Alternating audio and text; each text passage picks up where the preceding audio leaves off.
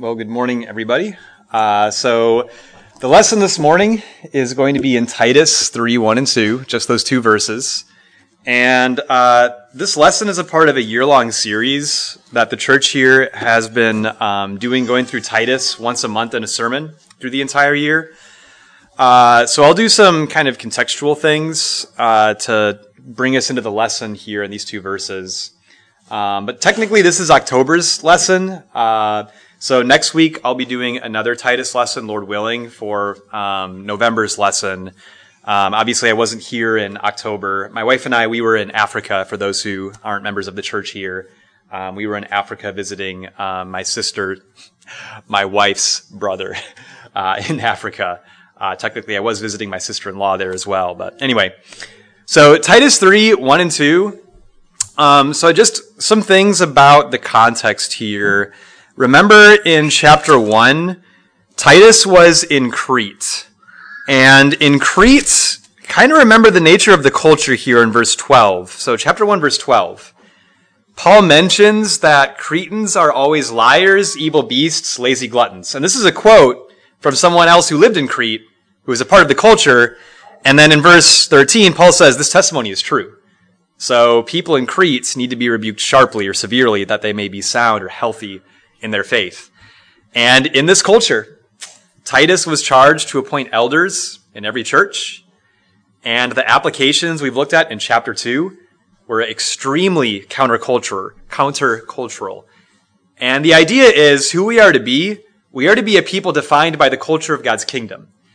And God's kingdom and the culture of God's kingdom can thrive even when everyone else around us is living in a way aggressively opposed to godly principles.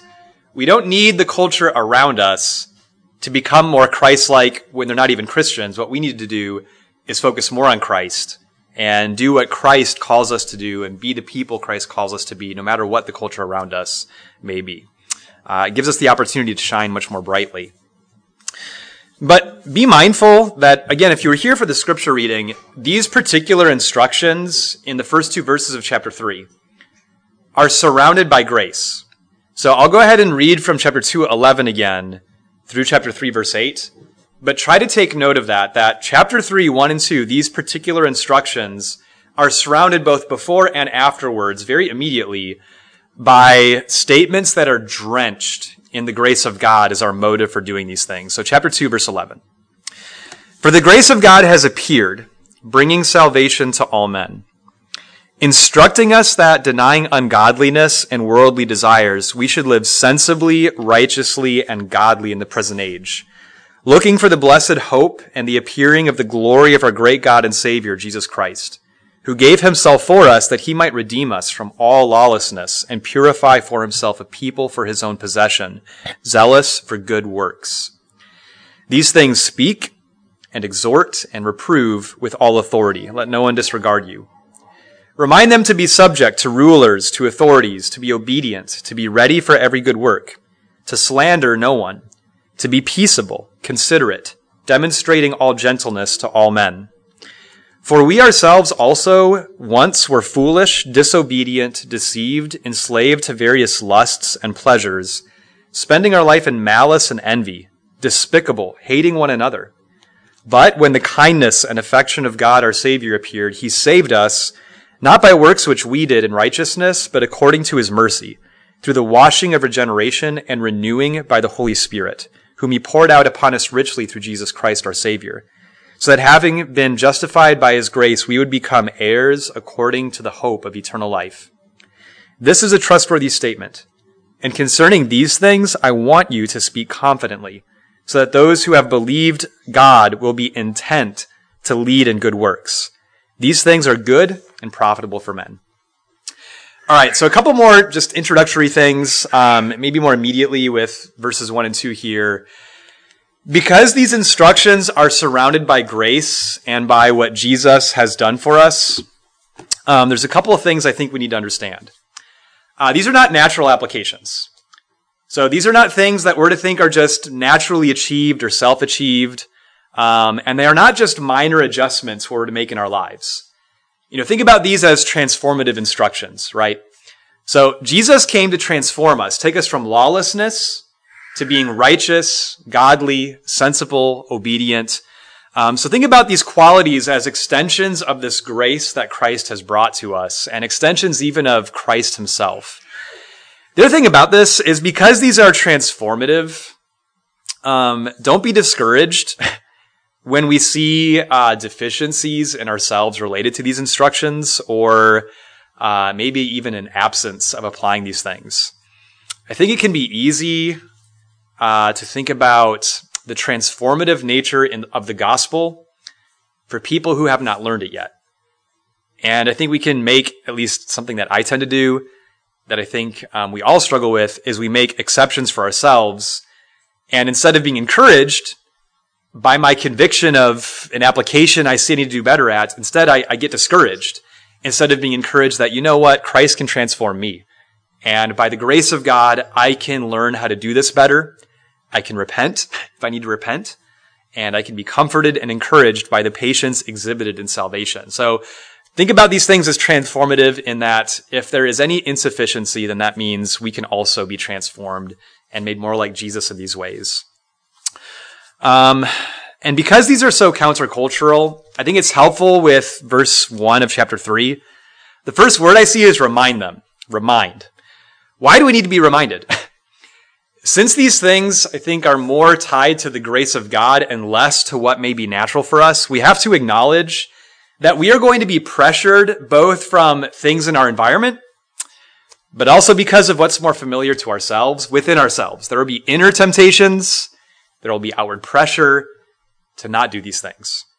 So these are not just applications that are to be just one sermon ever, but I want to encourage you that these are things we need to remind each other of in our relationships as well, and need to be talked about often. There's a danger of forgetting these things, therefore we need to be reminded of these things, and they need to be reinforced.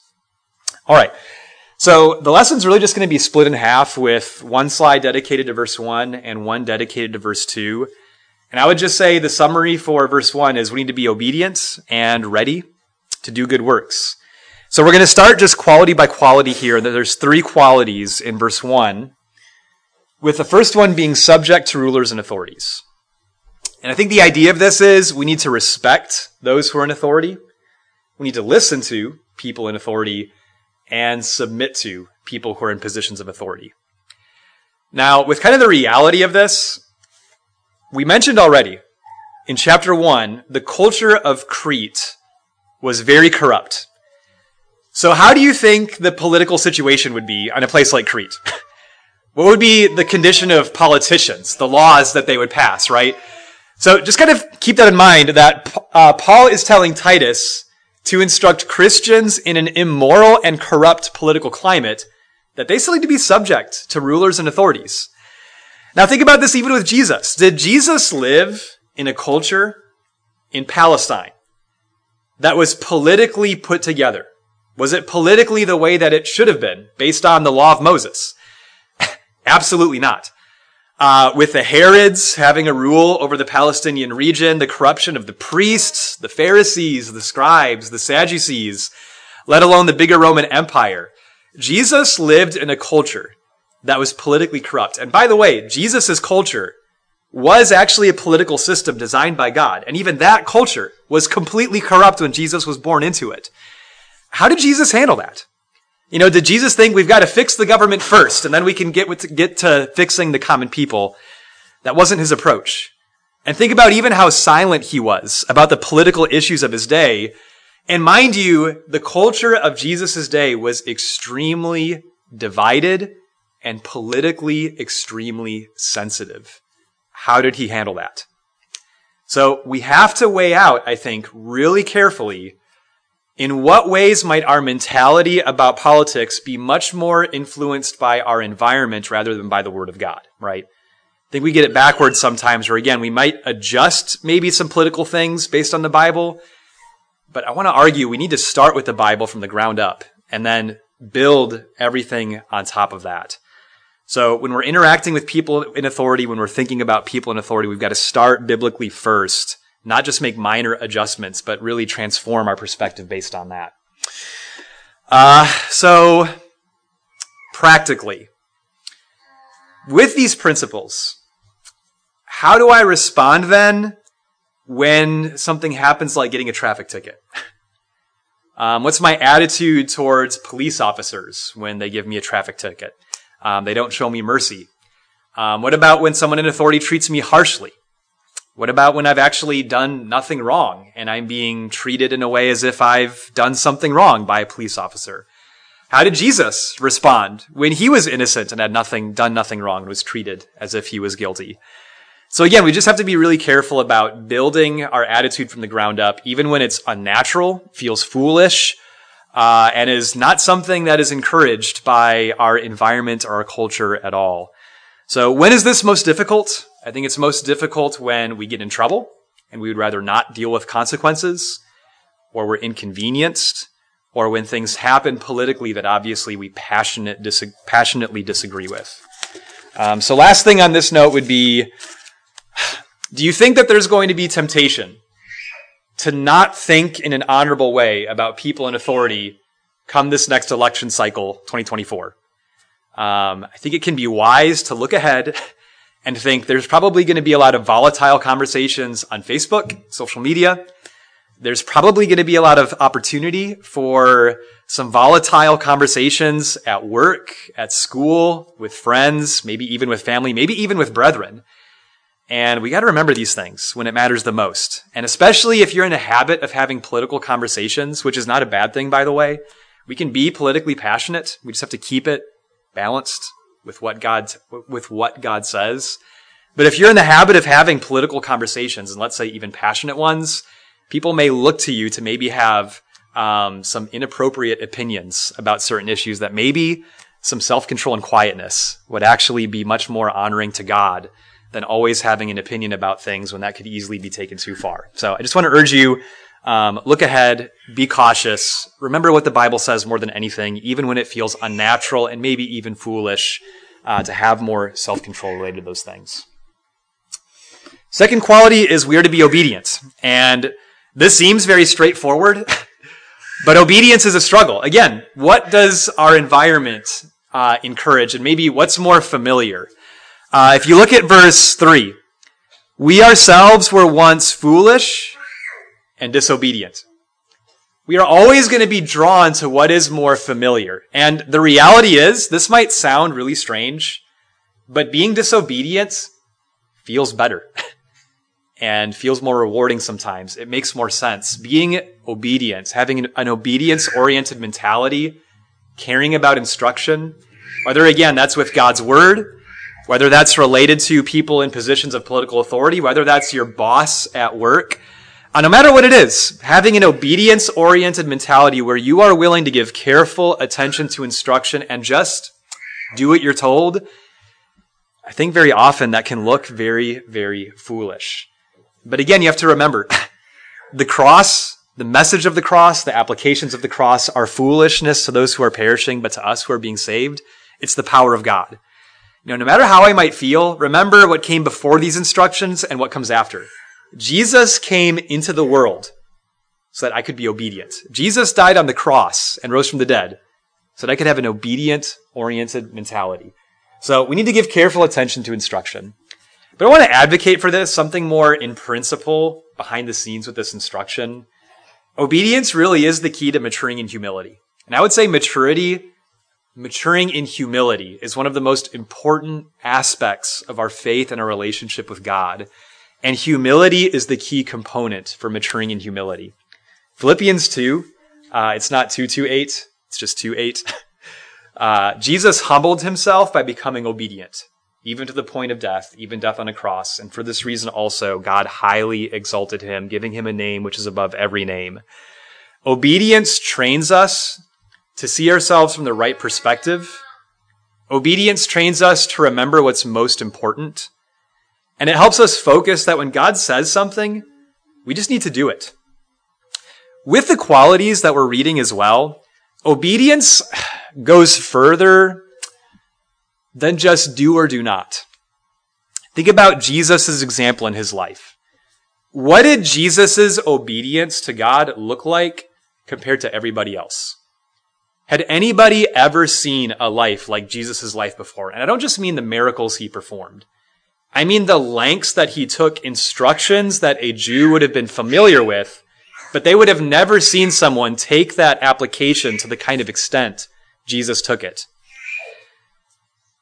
The reason why obedience is so critical to our faith is there is so much subtlety to application. Like, love can be a theory, either I do or do not, but there is so much subtlety to love. There's so much subtlety to compassion. There's so much subtlety to subjection and being humble even before others in relationships. Obedience matters when we are trying to take God's instructions and apply them to a point where there is personal subtlety to what we are doing with the will of God. Where it's not just, yeah, I guess conceptually, in some theory, I'm loving others. Or yeah, I guess in some theory, I'm willing to subject myself to the rulers and to authorities. How far are you willing to take that? The principles of what God instructs, we need to be taking it to a point where even there is subtlety in it. And those things will humble us, it'll change our thinking, and God will dig deeper into our hearts. Okay. Last thing about this. Obedience helps us listen because we need to memorize things that we're told to do. So again, verse 1, we need to be reminded of these things. And so it's not just that God gives us an instruction and maybe we hear it once, we apply it for a week, and it kind of echoes slowly out of our minds. We need to be reminded of these things because we need them presently and actively in our minds. So when God gives us an instruction, we need to memorize it and carry it with us. You know, how difficult is it to just think, I need to be obedient? You kind of let that not just echo and fade out, but you presently try to memorize that. And we'll try to kind of talk about that with these other instructions as well. But obedience trains us to listen better because we really need to keep things more presently in our mind to more proactively obey the things that God tells us that we need to do. We need to be ready for every good work. This is one of those things that is, easier to think theoretically than it is to think more subtly and practically about. I think the way that I would maybe say this in different words is to be ready for every good work implies that I need to be ready to unexpectedly sacrifice time that I wasn't expecting I would have to sacrifice, give energy, sacrifice energy I wasn't expecting to give, and sacrifice resources that I wasn't expecting to give. Again, think about this with Jesus as example. Was Jesus ready for every good work? And what did that look like for him? You know, is Jesus okay with being interrupted? With having his time interrupted? Would he give time to people when it was needed?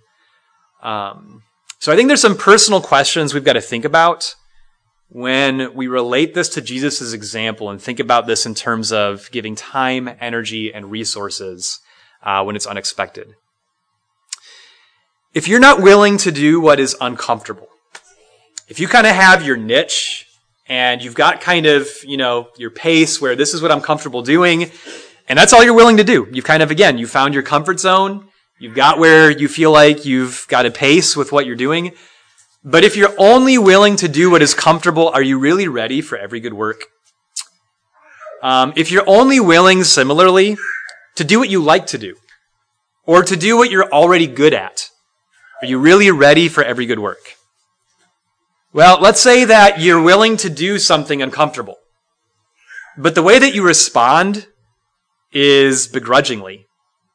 And you'll do it, but you'll kind of make a fuss about it, and you'll be really clear, even if it's just with grunting and groaning about it, that really, you'd just rather not do it instead of striving to have a good attitude. If you'll respond, but respond begrudgingly, are you really ready for every good work?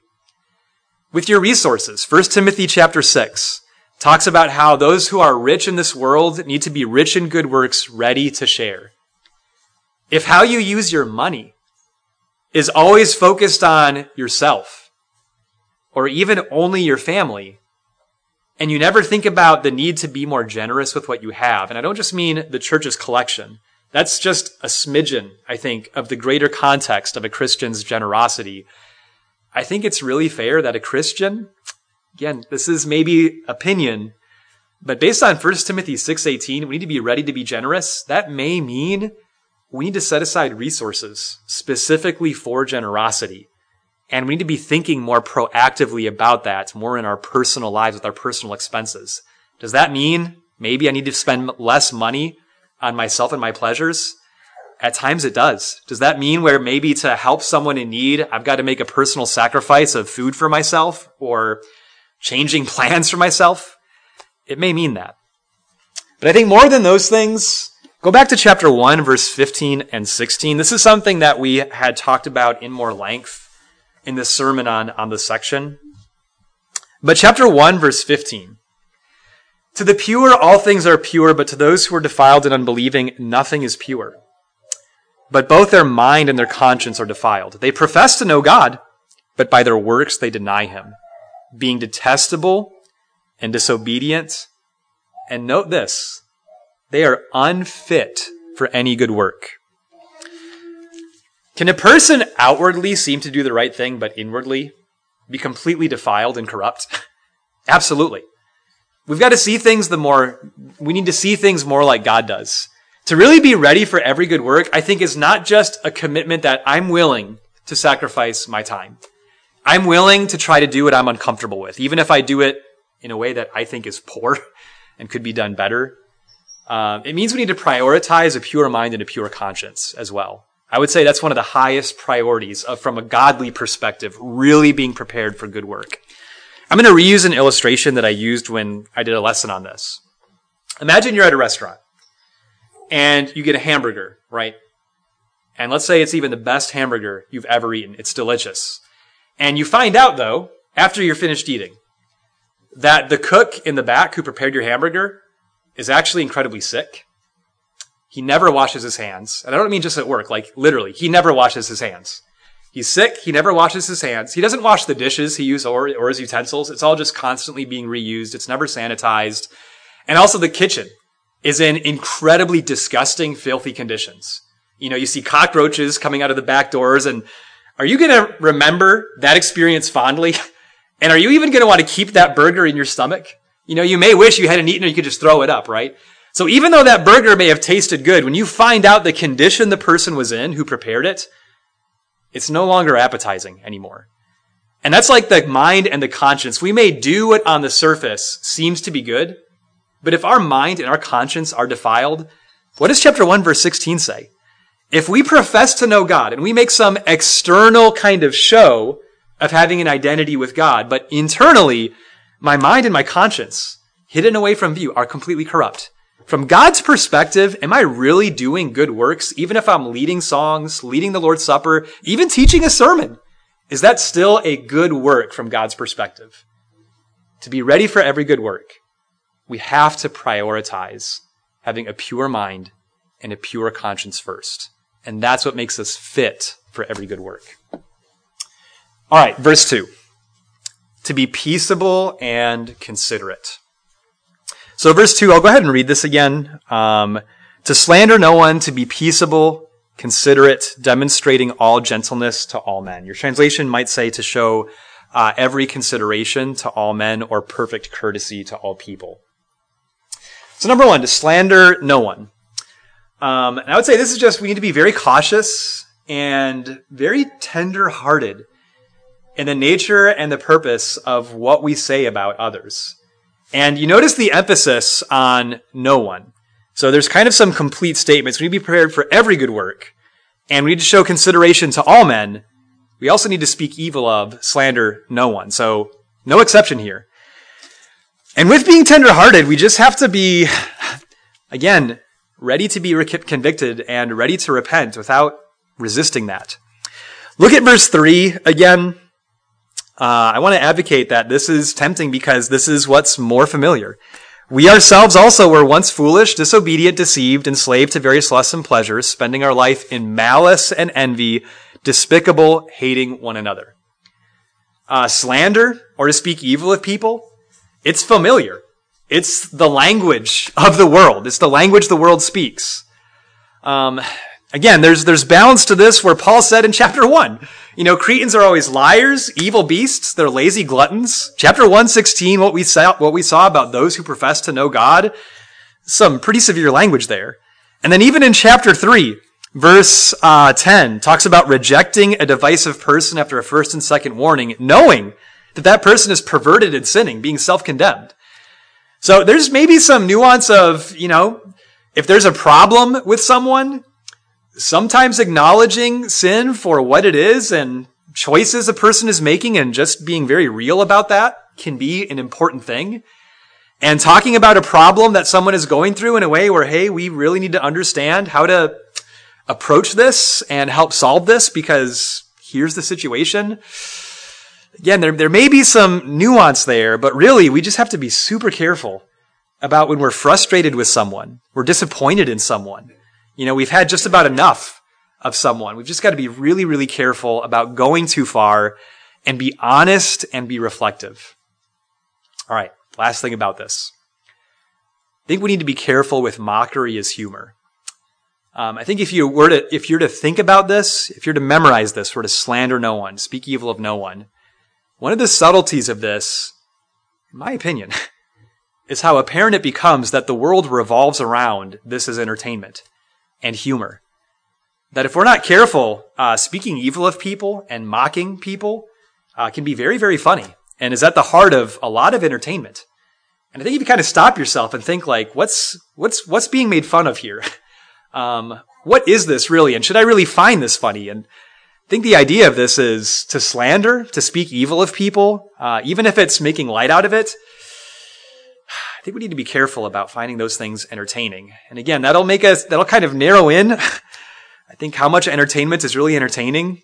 May be difficult and may kind of create even awkward conversational situations. Maybe awkwardly, we've got to make some pretty serious changes with just even how we talk, what we make jokes about. But remember, what surrounds these instructions, Jesus literally came into the world and he died and he rose from the dead so that we would think differently about speaking evil of people and that we wouldn't leave any part of our lives off limits to that, even if it to us seems so important to our identity and what we enjoy. All right. We need to be peaceable and gentle. And how I would summarize this is we need to maintain and pursue genuine love with people, even while being trampled on.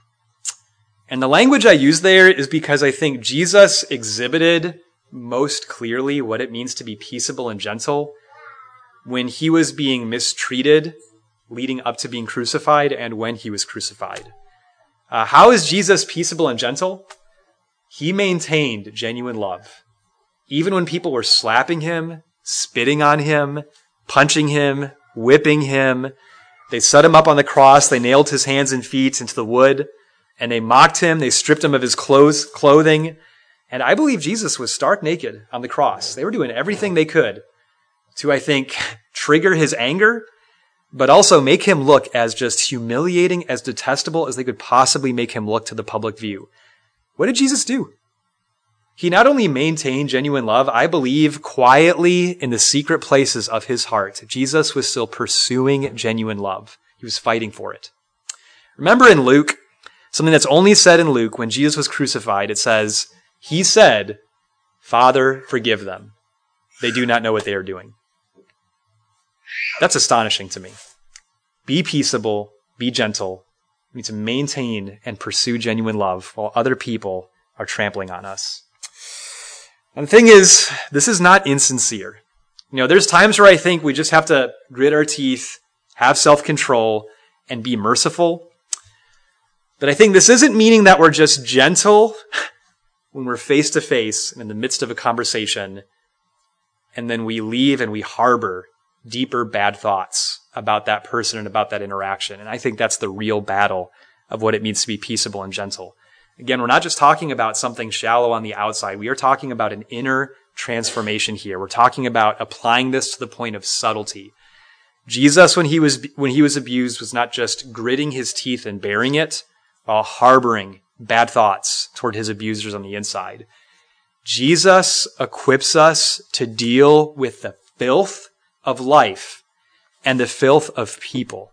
And he uniquely equips us, unlike any other worldly philosophy or any other kind of teaching in the world. He uniquely equips us to not be destroyed as we're dealing with that filth. So I need to learn to filter hostile thoughts, disappointments, frustration, and anger through Christ and through prayer. We really got to learn this. It is a discipline. Again, this isn't natural. I think we all struggle with this. We have hard conversations, we think bad thoughts. Someone says something we disagree with, we think bad thoughts. And I don't just mean one or two of us. This is a struggle of our humanity. It is a struggle of what is more familiar to us, right? This is how Jesus came to transform us. We've got to learn how to have hard conversations, hard relationships, see people in their weakness, have people confess things that are hurtful to us. And we don't become hostile. We don't become harsh. We learn the discipline of filtering those things through Christ's example and through prayer. It is a discipline. It requires self-denial, but it is critical to our relationships together and our relationships with people in the world as well. What this does, the end result, is it makes us approachable and we become trustworthy. What this means is I can be someone you can talk to. You can trust me, and I'll take you seriously. It means you can tell me anything. You can tell me the hardest things, and we will strive to have self-control in how we listen. You can vent. You can talk about nasty things, and we are just going to try to listen and respond in a way that is Christ-like. It equips us to work through any problem. Nothing's off limits. If a husband and a wife will be peaceable and gentle with each other, a husband and a wife can confess some pretty nasty struggles. And they can disagree and feel some pretty nasty things against each other. And they will be able to work through that and communicate through that, and they'll be able to do that relentlessly, and they will solve their problems. This equips openness and communication. Not turning a cold shoulder or thinking, ignoring them and dismissing them is going to solve a problem. Oftentimes, that's actually what makes it worse.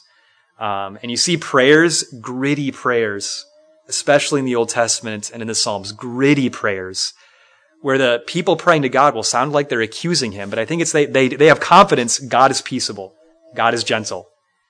And there are some honest prayers in the Bible because they know to work through problems requires sometimes hard communication. We need to have that with God, but we also need to have that with each other. All right. Show every consideration for all men. I have no summary rewording of that. I think that's pretty self-explanatory, and we can understand that, I think, pretty clearly. But we need to be showing every consideration for all men. Again, this is without any exception. So this idea of all men is a point of emphasis for this. Just like we're to slander no one, we're to show consideration for everyone.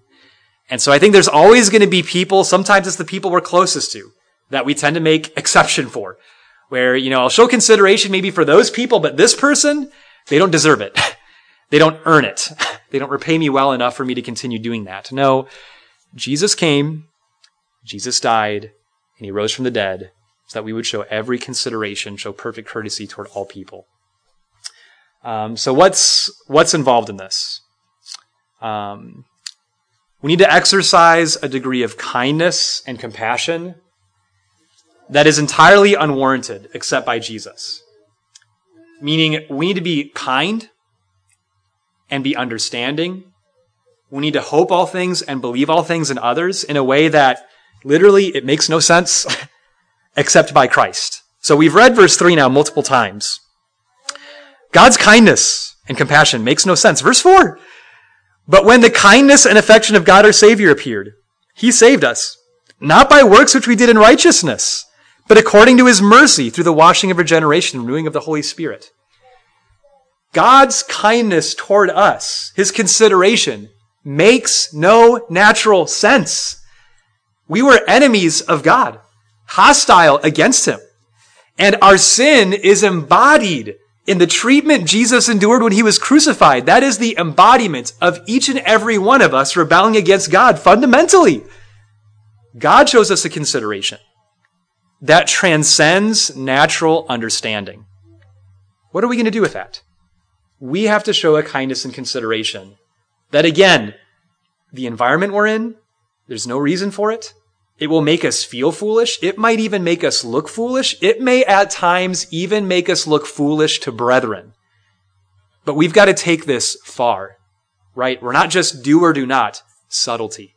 We want to apply this to a point where there is subtlety in how we are thinking about this. There is nuance to our applying it. So I think we have to think, how far can this be taken? How often can something like this be applied? I think it demands that I just am constantly thinking outside of myself. And by the way, can you see how that would bring us more joy? If we're in the habit of focusing on what is outside of ourselves and not just on ourselves. So I want you to think about just some situations that I think very imperfectly point to ways this can be applied. I'm at a restaurant. The waiter or the waitress is just frankly doing a very bad job. They're not taking the order correctly. They're going slow. They're ignoring our table. We get our order and the order is messed up. How do I talk about that? How do I make conversation with people at my own table? Do I speak evil about them? Or do I find some way to just show compassion to that person who in that moment I could just trash them, rip them to shreds with my words and get frustrated and angry? That intimate moment is a time to show every consideration. Traffic. Someone cuts me off in traffic. Someone's driving like an absolute lunatic. They're driving in a way where it looks like they're going to cause an accident. Do I become angry? Do I let myself start thinking bad thoughts? Or do I find some way that maybe even seems foolish to have self-control, not only with my words, but even with my thoughts, and fight within myself to show some compassion? Think about marriage. You come home to your wife after your day. What would it look like coming home to your wife to show her every consideration? Your husband comes home. What would it look like to show him every consideration when he comes home? This demands the highest, most important quality of real self-control, where I am willing to put myself underneath everybody. I am willing to put everybody else ahead of me. I am genuinely like Jesus in Philippians chapter 2. I will really try to think about others as more important than myself, and I will think about the interests of others ahead of my own. Humble people also are not going to vocalize every time they're hurt by something. And I think that's just a hard reality. Someone who's humble is not just going to be constantly telling you, hey, that hurt me. That hurt my feelings, what you said back there. We just have to realize people are oftentimes more sensitive than they put on, and that doesn't make them babies. We just really are designed to have tender hearts, and so there's so many things that can hurt us. It doesn't mean that we need to walk on eggshells around each other. It just means we've got to be just aware that it's important to give thought to other people and not bulldoze through interactions. We've got to be thoughtful. We need to be compassionate. And the reality is, we want people to consider us. We want people to show us courtesy and kindness. We just need to love people the way that we want to be loved. All right. Lastly, it's not that we demand this. It's not even that we seek it. This isn't show others consideration for the consideration they show you. It's not look for consideration from others.